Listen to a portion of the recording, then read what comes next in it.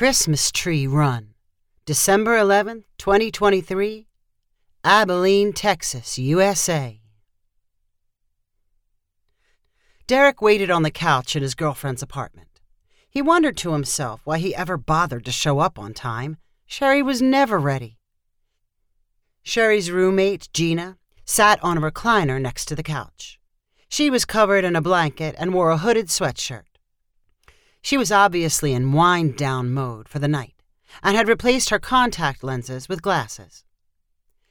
Derek pretended to be interested in the Netflix show playing on the TV. Gina looked over at him and asked, "So, where are you and Sherry going?" "She's been talking about a dance club. I wasn't sure what to wear." Derek looked down at his slacks and long-sleeved shirt. "Looks fine to me," Gina said with a smile. "Dancing isn't my thing, but Sherry keeps saying I should loosen up, be more spontaneous." Derek chuckled to himself. "I kind of practiced some dance moves at home." "Let's see them." "No, I don't think so.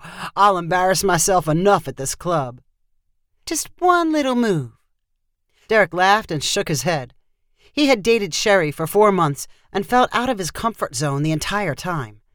She was beautiful and confident and the center of attention. She was hard to satisfy, but he reminded himself he was lucky to score a girlfriend with Sherry's assets. While he waited, Gina continued to joke with him about his dance moves. Sherry finally emerged from her bedroom wearing tight jeans and a stretchy exercise top. Her highlighted hair was pulled up into a messy bun. It was a look that drove Derek wild, but not what he was expecting for dancing. "You're ready for the dance club place?" "I decided against it," Sherry replied nonchalantly. "You kept talking about how great it was." "Now I want to do something different. Can't you be a little flexible?" Derek did not reply.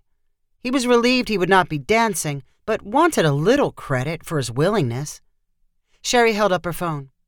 "Look, my family's sending me pictures of Christmas decorations they're making. I've got to show them I can make something just as good. Let's go get some stuff for gingerbread houses." Derek pictured the end of the night with frosting and gingerbread pieces covering the kitchen and Sherry unhappy with her creations. He scrambled to think of another Christmas-themed activity that would still make him sound spontaneous. "What if we first bought a tree? You could pick it out and then decide how to decorate it." Sherry reacted as if someone had failed to get her a Christmas present. "I don't like buying trees. When I was growing up in Colorado, we used to go out to the woods and chop one down. They were so much better. I'd do anything for a tree from Fort Collins." Suddenly, Derek had an idea that would prove once and for all he could be spontaneous and flexible. And it would make Sherry feel like she owed him something big. "I don't have work tomorrow. How about if we drive up to Fort Collins and get one?" Sherry flinched. "It's a 12-hour drive." "Come on. You're always saying you want to be a little crazy. Aren't the Colorado trees the best in the world?" Sherry did not want to seem unadventurous, but she obviously did not want to sit in a car for 24 straight hours. "I would go, but I have a hair coloring appointment tomorrow. It's been scheduled for a month. That doesn't mean you couldn't go alone if you wanted. They are the best trees." "I need someone with me. I couldn't stay awake that long by myself." Sherry acted surprised by Derek's confession of weakness. Gina listened to the entire conversation from her spot on the recliner. Before Derek could drop the road trip idea and resign himself to building gingerbread houses, Gina announced, "I could go with you. I'm off work, too. I'd probably just waste time binging on TV anyway." Derek smiled in surprise and then looked from Gina to Sherry. "If the tree means that much to you, I'll do it." Sherry finally realized the size of the gesture and said, "It would be the nicest thing anyone has ever done for me." "And you wouldn't mind if Gina came along?" "Why would I mind about that?" Derek turned back to Gina. Are you serious about coming along? Why not? She replied with a shrug. Is this too crazy? Yeah, but we're young and dumb, aren't we? Derek and Gina quickly planned to meet at 6 a.m. the next morning. Derek's thoughts were scrambled as he announced he needed to get back to his place and get some sleep for the upcoming tree quest. Gina was waiting on her apartment porch step when Derek returned in the morning darkness. She dressed in layers and tossed a heavy coat into the back seat of Derek's Nissan Rogue. Is this going to hold a tree? She asked. I got a saw and some rope in the back. I figured we could tie the tree on top. Very aerodynamic. I made some pancakes. They're great road trip snacks. Gina held up a Ziploc bag filled with pancakes. Is Sherry going to say goodbye? She's still asleep. Derek glanced at the apartment door. I guess we need to get going. Once Gina settled into the passenger seat, Derek put the Rogue into gear and drove toward the highway. What should we listen to first? Gina asked. My road trip songs or podcasts? Let's hear the songs. Gina's collection was upbeat and funny. Derek had not heard some of the older songs, but he quickly caught the lyrics and sang with Gina. They paused to analyze the one about pina coladas and getting caught in the rain. Gina started a couple of podcasts, but she and Derek ended up talking over them. They liked the same books and had visited almost all the same states. Gina laughed about her childhood hopes to become a penguin trainer. As a teenager, she discovered penguins do not like to be trained.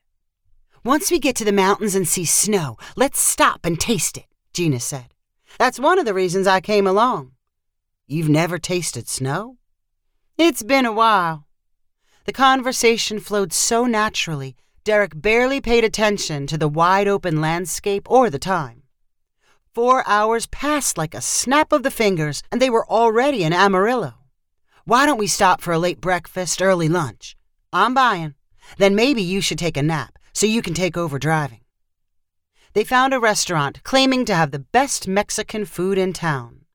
Derek teased Gina about the way she cut her entire enchilada into small pieces before taking the first bite. They were in no hurry to get back on the road. They wandered into an adjoining curio shop and admired the vast collection of antiques and junk. They compared readings on fortune-telling machines, tried on wood carnival masks, and rode coin-operated horses. When they finally returned to Derek's car, they were way behind their planned schedule. Derek drove to the highway without mentioning the time. Can I ask a kind of personal question? Gina said, while pulling off an extra shirt to get more comfortable. How personal? Derek replied with a laugh. What do you see in Sherry? I mean, I know she looks hot when she wants to, but she would never drive across the country for you. Derek was still deciding how to respond when Gina continued. It's such an asymmetric relationship. It's only my opinion, but she doesn't deserve someone as nice as you. I'm moving out next month. I'm tired of her drama. Derek veered slowly toward the right as he speechlessly glanced over at Gina. Watch the road! Anyway, I'm going to grab that nap so I can drive later. Gina used her extra shirt as a pillow and leaned against her door. In less than a minute, she was asleep. Derek snuck amazed glances in Gina's direction. He liked her cute nose and how peaceful she looked with her eyes closed. The trip would have been much different with Sherry riding next to him. There was no way she would contentedly sleep leaning on a shirt. She would have convinced Derek the tree thing was a dumb idea, and they would have turned around way before Amarillo.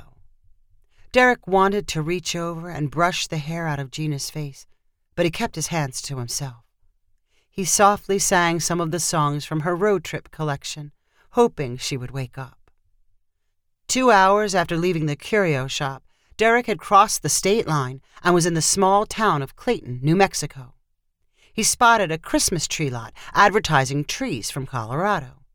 He pulled over and tapped Gina's shoulder. Are we at the snow? Gina asked groggily. What time is it? We're in New Mexico. I've been thinking, maybe we don't need to drive the whole way. We just tell her we got the tree in Fort Collins." Derek pointed to the sign about Colorado trees. "She won't know one Colorado tree from another." Gina laughed as she reached full consciousness. "I was thinking that all along.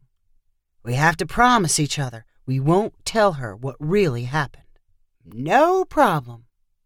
They got out of the car and strolled through the tree lot. Gina pretended to place presents under different trees to get a feel for how they would look in her apartment. Derek bought one small enough to fit in the back of the Rogue. They were turned around and headed to Abilene by 3 p.m. "I just remember. What about seeing the snow? That's why you came." "I'll get over it, as long as we can stop and ride the horses again." They drove straight to the curio shop for more rides. Derek bought each of them a carnival mask. As they left Amarillo and it grew dark, they sang and laughed at full volume to stay awake. When Derek reached his alertness limit, he pulled over and let Gina drive. Without the need to pay attention to the road, Derek's mind drifted closer to a dream state. He giggled longer over Gina's jokes and stared at her hands gripping the top of the steering wheel. Her voice made him feel calm and eager to find out what the next moment might bring. He remembered something his dad once said. "If you want to find out what someone is really like, take them on a road trip." They reached Abilene a little after 10 p.m., but of course Gina could not return to her apartment. If they were going to sell the story of going all the way to Fort Collins, Sherry would have to have believed they returned the next morning. They drove to Derek's apartment and fell asleep on his couch, leaning against each other. Derek woke in the middle of the night and stayed on the couch instead of retreating to his bed. Gina's bag of pancakes proved delicious as they returned to her apartment in the morning. Despite sleeping for at least 6 hours, it was not hard to believe they had driven through the night. Derek carried the tree through the door. "Why did I think Sherry would be awake and waiting for us?" he asked Gina. "Slow learner." "Well, this deserves us pulling her out of bed." Derek pounded on Sherry's bedroom door and announced that he was back from Fort Collins and she should come see her tree. "I'll see it later," Sherry called in a grumpy voice. "No, come see it now." She emerged with tired eyes and her hair pulled back. She took one look at the tree and said, "It's not very big." "The bigger ones had birds living in the branches," Gina said, "and we had to drag it through the forest." "It smells nice, like I remember," Sherry said. "I'll take a better look later." She shuffled back toward her room. Derek shook his head and smirked. He was holding up the tree, but he let it fall to the floor. "This is probably a weird time to say this, but I think we should see other people. It's not working out." Sherry gasped. Before she could yell something rude in return, Derek hurried out the door. He already knew what Sherry was thinking. How dare he break up with me? He did not have a chance to see Gina's reaction. 3 minutes later, he sent her a text message that read, "Can I see you later? I know a place in town that makes snow." If you enjoyed this story, please rank it on the website 500ironicstories.com. Please subscribe on the website to get weekly updates as new stories are posted. And please share with friends using the convenient links available.